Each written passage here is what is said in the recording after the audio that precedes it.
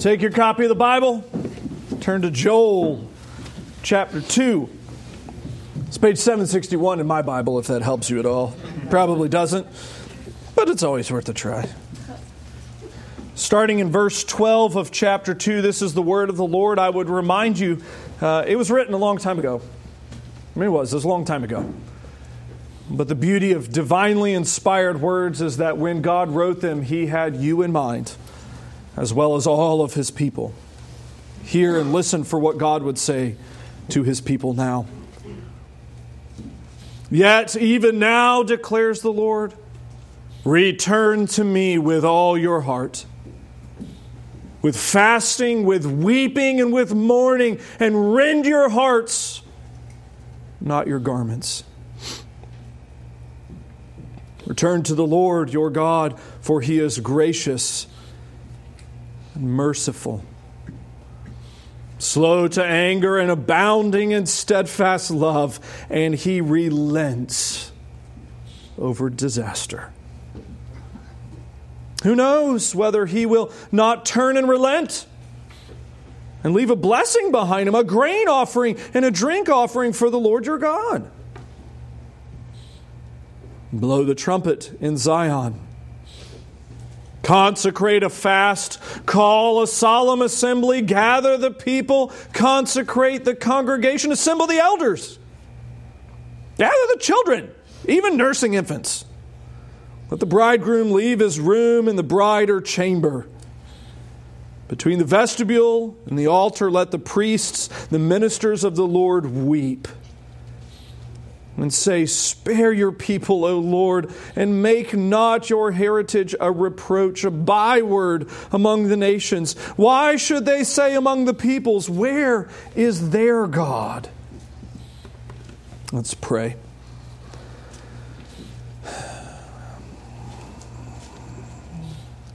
Triune God,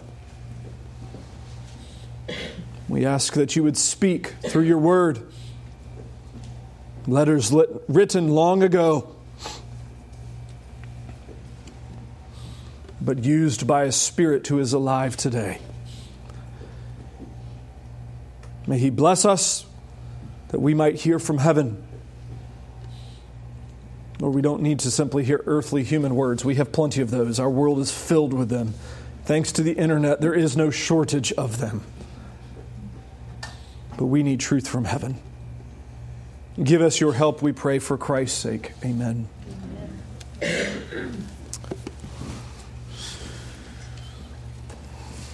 This season of life in America is intriguing. It's an interesting time to be an American. For some of you that follow kind of the sports world, I love it. This week it was announced that the XFL is coming back, which is just, to me, comedy. It's comedy gold. For those of you that remember, the XFL was tried once, but it was too extreme, it was too rude, it was too crass, too silly for America. We didn't know what to do with football players who have on the back of their jersey, they got to pick their own names, and the most famous one was a guy who was named He Hate Me, right? Yes, you remember that. He Hate Me. And it was announced as coming back because people think, you know what, in our American sensibilities today, something that was too silly and crass and wild and extreme from my childhood magically seems to fit right now, doesn't it? They expect to make a lot of money off of it. It's an interesting time as we watch court proceedings now. We get to see Rachel Denhollander her talk to her abuser. If you haven't watched that, go to the Gospel Coalition. Her confrontation of her abuser is magnificent. She's a godly young lady, and her presentation of the gospel is staggering as she talks to the man who hurt her so terribly. We watch as the media cycle and the news cycle and the entertainment cycle, all of these things kind of get exposed now, and we're watching a new thing begin to happen. The art of the public apology. Or, I guess probably more accurately said, the art of the public non-apology. Preparing for this, I hunted around the internet because it's fun to look at different articles and looking at like Forbes and stuff on the great features of a public apology. It cracks me up. You have all of these articles designed to help you give a public apology, which is, in essence, according to them, an effort to simply save face and keep money in your brand. Interestingly, it has very little to do with facts, even less to do with victims. It has everything to do with marketing. How can I spin the situation to have the best damage control? The Me Too movement has been fantastic to watch this as our celebrities are suddenly having to address sins of their childhood or adulthood or the last 50 years. And watching the excuses that are given are just staggering. I mean, some of the ones that people, just fantastic. It's like a lesson in military brilliance of diversionary tactics. Hey, we need to talk about this over here. Have you seen the bright flashing light over there? Let's go look at that. Here, let me try to draw your attention over here and never really address the issue. We live in a culture that is faking apologies constantly. And the interesting thing is we're already beginning to see, as a culture, the national tension of how unsatisfying it is. You know, Larry Nassar brought his Bible to the courtroom most times. It's interesting. We find that, we hear that, we're like, man, it's so unsatisfying that the man who's been convicted of a spectacular set of crimes had his Bible with him. Just feels so weird, doesn't it? And we listen to our celebrities address their mistakes from years gone by, the evils they have committed, and again, we walk away and it's so unsatisfying. Joel chapter 2 is going to address biblical repentance. It's going to address satisfying repentance. It's going to address what a real apology looks like. And it's the turning point of the book. In fact, you could argue it's the central point of the book, not just in space, but also in content. The first half of the book is bad. The last part of the book is really good. And there's one primary thing that changes between the two. Joel chapter 2, verses 12 through 17. You remember how the book starts. There's been an invasion of locusts and it's impacted the nation in a staggering fashion. These hateful little creatures have come in, the grasshoppers, and the conditions have been just right, and they've multiplied, and they've multiplied, and they've multiplied. And when you have a locust infestation like this, it can be millions of these little creatures of hate in every square mile. It's terrible, and they destroy everything. They eat everything that's green, or close to green, or really maybe even brown, certainly yellow, and everything's gone, and it's left dried out, barren mess.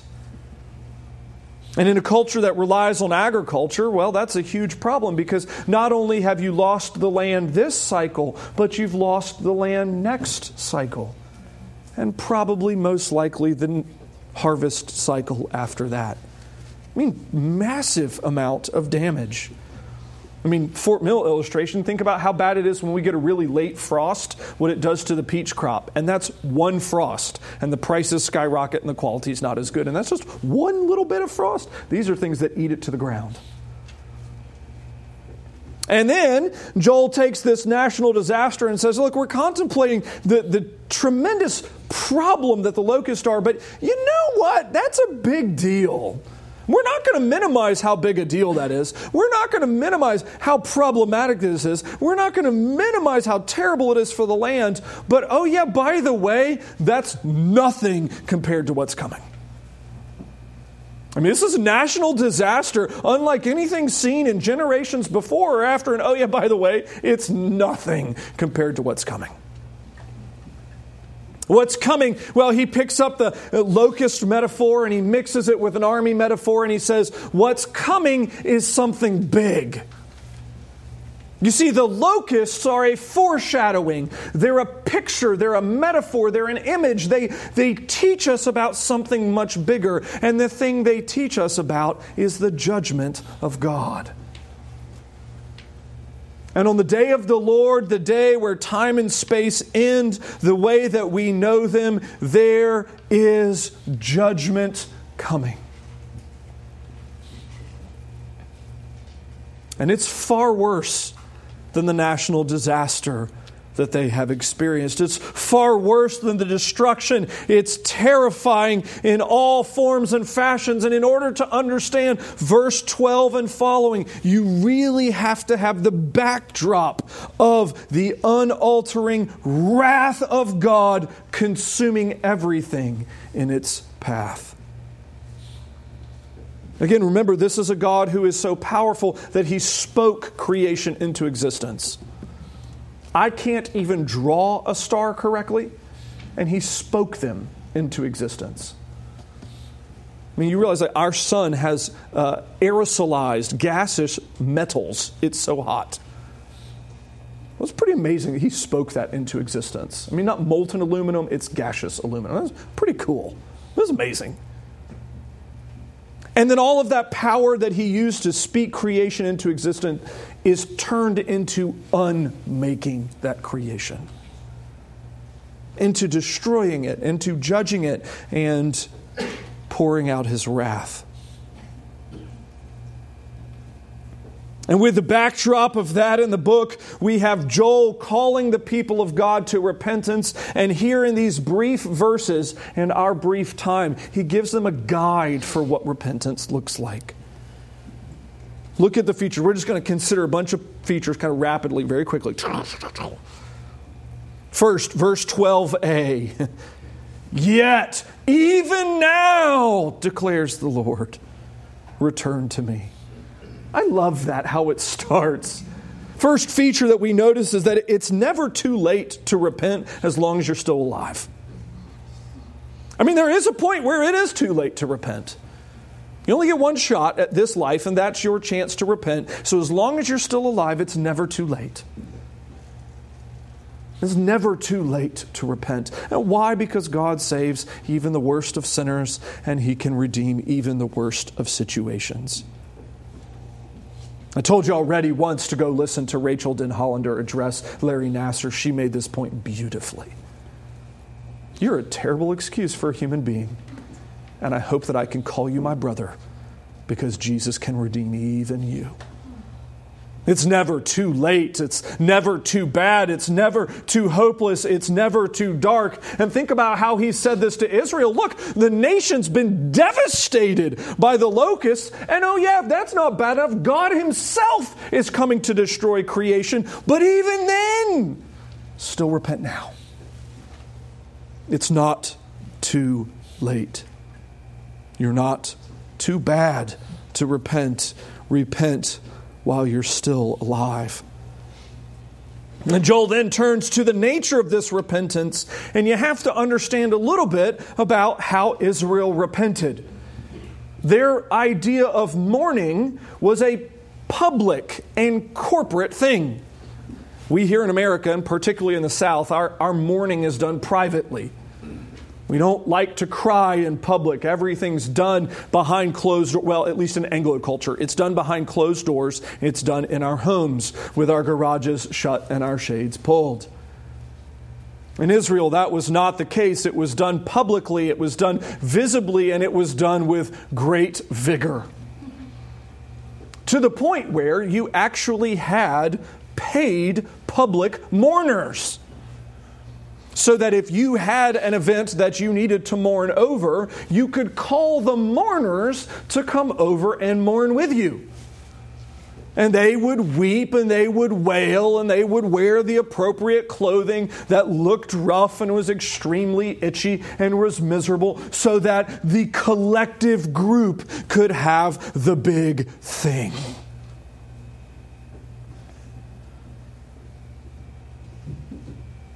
It was ritualistic. Put differently, it was marketed. It was America. What they did is, instead of having real and genuine repentance filled with their heart, they took a physical set of actions to try to mask what was actually happening. If I follow A, B, C, D, and E, maybe it looks like repentance. Maybe it looks like mourning. Maybe it looks like sadness. And hear what God says. Repentance is sincere. Return to me with all your heart, verse 12, the latter half, with fasting, with weeping, with mourning. So all these physical actions, oh yeah, by the way, what do we want about them? Are we going to have professional mourners come? No. Rend your hearts, not your garments. Rather than, again, as Israel was prone to do, tearing their clothes as a sign of how upset they were. He says, look, don't tear your clothes. You hypocrites that are just being sad on the outside but happy on the inside. Tear your heart instead. Maybe a more accurate illustration of this in the average American home might be, and I'm sure none of us will ever be able to relate to this, so I don't know why I'm using the illustration, but maybe a situation between husband and wife where the husband has maybe said something or done something that he did not think was that big of a deal, but his wife does. And she's rather angry about it. She's livid. So what does the husband do? Well, he's confronted with dealing with angry wife or his mistake, and so he gives a casual apology to shut her up. He doesn't mean it. It's not real. It's not serious. It's like, if I just say I'm sorry, she'll stop talking. If I say I'm sorry, she'll stop crying. If I say I'm sorry, she'll stop yelling. And then we can just move on and forget about it without ever actually really dealing with it. And God's saying, look, that's hypocrisy. That's not real repentance. Real repentance is, at its core, dealing with the heart. Now, it's going to have external actions and external consequences, but it's at its core, it's an internal thing. Look, rend your heart, tear it in half. Let your heart be as grieved as the victim is grieved. Be sincere. 14, I think, is a key element and one that is entirely foreign from the way that Americans tend to think about repentance. I was raised in a home, and I think rightly so, where as long as I repented for my parents, I said I was sorry. If I confessed it initially, I got in far less trouble. And I think that's a good thing. I think that's good parenting. There is a danger connected to that, though, in that we begin to see repentance as a mechanism for getting out of trouble. Where we say, look, I'm in trouble, I'm in problem, I've been caught at doing something, I therefore must say I'm sorry in hopes of getting out of the consequences. And it's interesting, all of the best and clearest and brightest of biblical repentance has nothing to do with getting out of consequences. Verse 14, who knows whether God will forgive? Who knows whether God will relent? Who knows whether God will stop the consequences, the coming judgment, the coming destruction? Maybe He'll give a blessing, but you know what? It doesn't matter because it's not about getting out of trouble. If you were to go to Jonah, and he preaches the worst sermon in human history to the Ninevites. I mean, that's not even half-hearted. It's like 1/20th hearted. It's the worst sermon ever. And the Lord is so gracious that He takes the worst sermon ever and converts an entire town of it. But you remember what their repentance is from Jonah's awful sermon. Their repentance is, look, we need to repent. Maybe God spares us. Maybe He doesn't. That's fine either way. We've got to repent. You see, repentance is ultimately, it's for God's sake and not for punishment's sake. You remember this maybe if you grew up in the church or grew up as a young child that loved the Lord. Sometimes you maybe forgot about God until you got in trouble with your parents. And then suddenly your prayer life was reinvigorated. Sometimes maybe we do the same thing with our repentance as adults, don't we? Where it's not until we've done something dumb that we remember we need to be creatures of repentance. And oh yeah, we're serious about it, but really we're just trying to get out of our problems. We're trying to use it as a get-out-of-jail-free card as an adult to say, you know what, I don't like the situation I'm in. Maybe if I repent, God will take care of me. How about I repent for God's sake? I sinned against my Savior. I sinned against my Maker. I sinned against my Redeemer. You know what? I need to repent regardless of if He chooses to spare me of consequences inside time and space.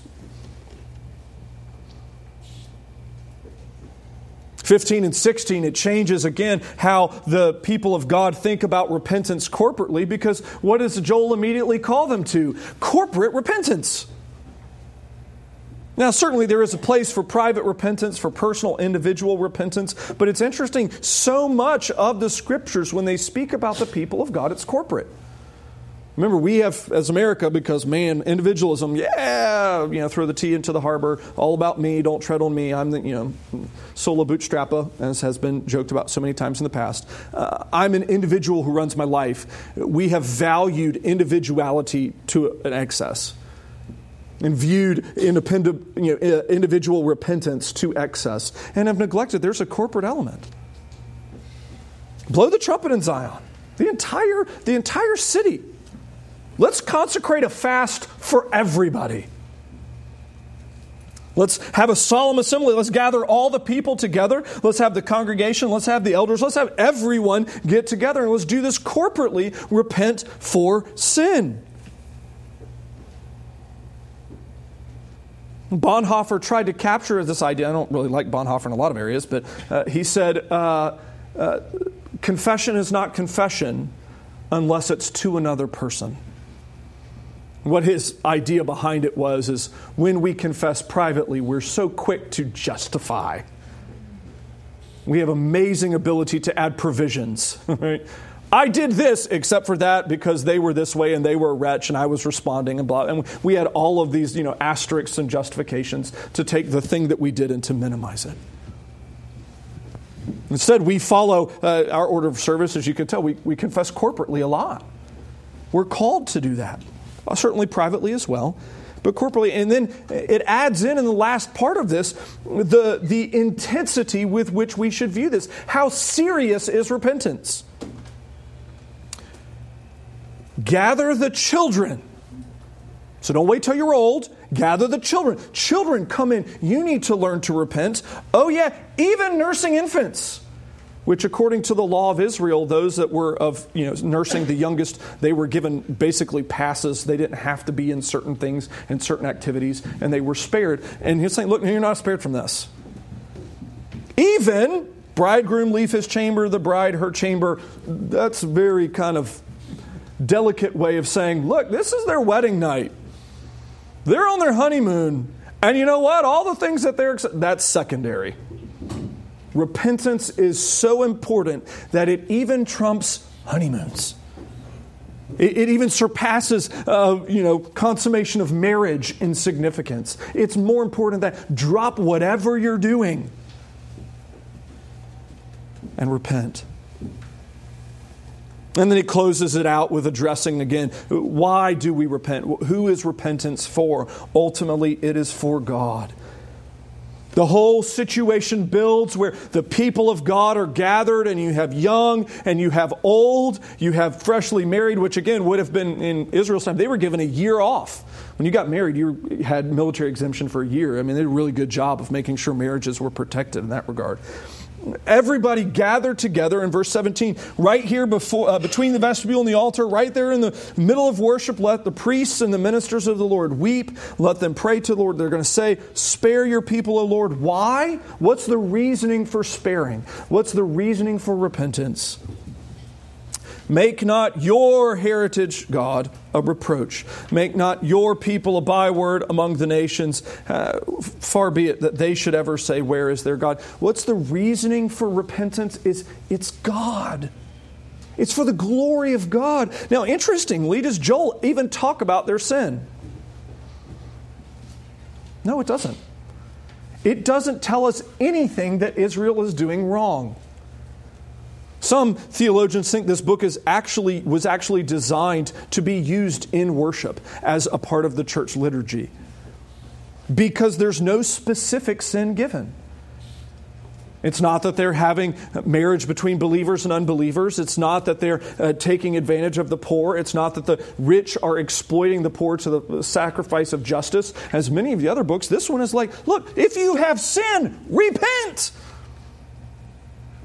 Very generic in the sin, very specific in the repentance. Because repentance is ultimately about the glory of God. Now, very quickly, just thinking about that and thinking about how we talk about repentance, how we do repentance. I mean, realistically, just don't say anything out loud, but thinking about your own life this week. Pause a moment. Just think about your personal prayer time. How much time did you spend confessing sins to the Lord this week at all? I mean, many of you were taught the 4 types of prayer when you were a kid, right? Adore the Lord first, then confess Him, then thank Him, then ask Him for things. And we do pretty good at the thanking one. We do really good at the asking part. A lot of times we don't really do the middle one, do we? That confession thing, we just forget. How about when you sinned against your neighbor or your family or your children or your 4-year-old? How about that one? What type of confession did you model for them? What type of repentance did you display? Did you tear your heart? Were you grieved over it? Were we repenting as the Scriptures teach us, or were we repenting as our culture teaches us? Because, again, Joel connects it in verse 17. Our repentance in some way is a connection to the glory of God. It is for His name's sake. And why? What's the big deal? Why is this so important? Why does it even matter? Well, I skipped over my favorite verse in the whole passage. 13b. Return to the Lord your God. Why? Why should I repent? Why does it matter that I confess my sins? Why does it matter at all? Because, for He is gracious and merciful. He's slow to anger and abounding in steadfast love, and He relents over disaster. Why do you confess your sins? Because He's faithful and just. He forgives our sins and He cleanses from all unrighteousness. Read that one earlier. Why do you confess your sins? Because it glorifies God and He forgives.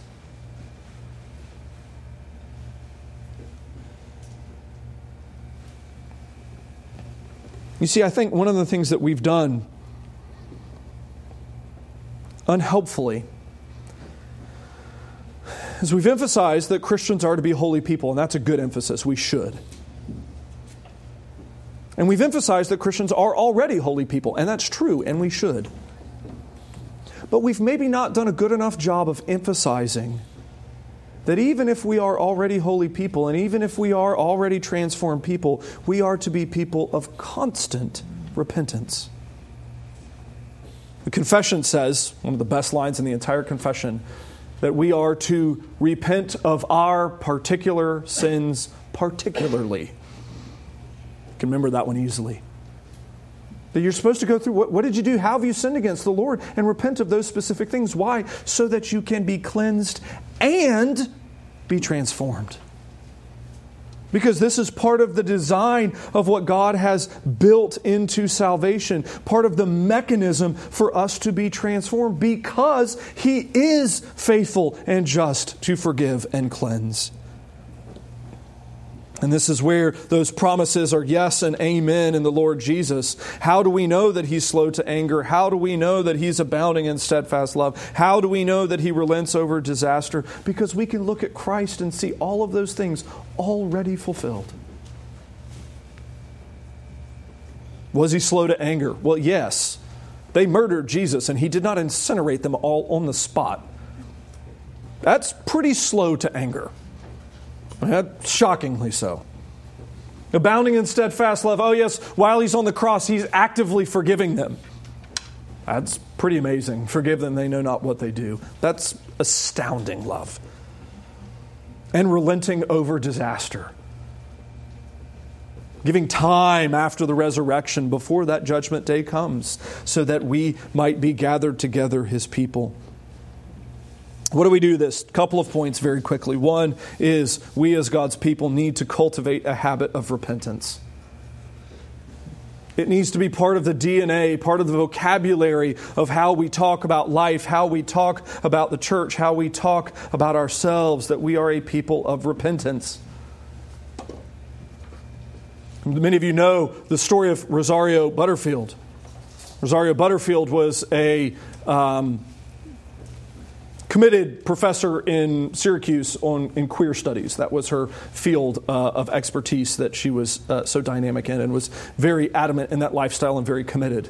And brought into a pastor's house, started interacting with a pastor and his family, and through that the Lord converted her. But it's interesting what she connects as the thing that captured her heart first was when they prayed at the table, he confessed his sins to the family and to the Lord sincerely.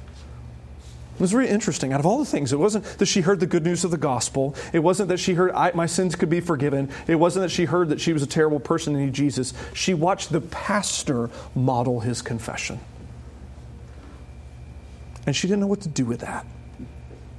Because here's a good man who's confessing sin and asking forgiveness. And she didn't have a category for that in her head. Building a habit of repentance. I would encourage you personally to have seasons of repentance where you stop and just reflect on life. Spend a weekend, spend a couple of days where that's the kind of, theme running through your head to consider it. But then next, and this is one that I would challenge us all to think about, is not to be embarrassed by repentance. It has slowly crept into the church where I think many of us unintentionally feel that confession of sin feels a little bit dirty. Because it means I have to acknowledge that I'm not a good person. And all of y'all are such good people, it's hard for me to admit that. And the reality of the matter is, those thoughts that run through your head that are so awful that you want no one else to know? That's a part of the human condition called sin. And we all have it, and therefore we all need to confess. And we confess for God's glory. We confess finding cleansing in Christ and only trusting in Him. May it be that we, His people here, learn to be a people of confession together. Let's pray. Father, we thank You for Your Word. Thank You for passages like this that I don't think we tend to do very well. We do a lot of things well. I don't think this is one of those. So we confess our confession. We repent of our repentance. For I think we're poor at that. And we ask for Your name's sake that You would transform us. That we might be people that know what it means to confess our sins, know what it means to rend our hearts over our evil, and know what it means to be forgiven in Christ Jesus. Forgive us for His name's sake. Amen. Stand and sing 647.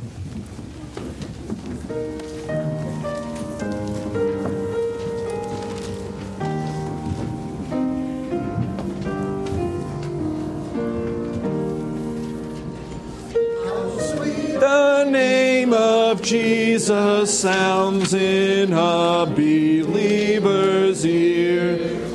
It soothes his sorrows, heals his wounds, and drives away his fear. It makes the wounded spirit whole and calms the troubled breast. 'Tis manna to the hungry soul and to the weary rest. Dear name, the rock on which I build my shield and hiding place. My never failing treasury fill with boundless stores of grace. Jesus, my shepherd, brother, friend, my prophet, priest, and king. My Lord, my life, my way, my end, accept the praise I bring. Weak is the effort of my heart, and cold my warmest thought. But when I see thee as thou art, I'll praise thee as I ought. Till then I would thy love proclaim with every fleeting breath. And may the music of thy name refresh my soul in death. Now to him who is able to keep you from stumbling, to present you blameless before the presence of his glory with great joy. To the only God, our Savior, through Jesus Christ our Lord, be glory, majesty, dominion, and authority before all time and now and forever. Amen.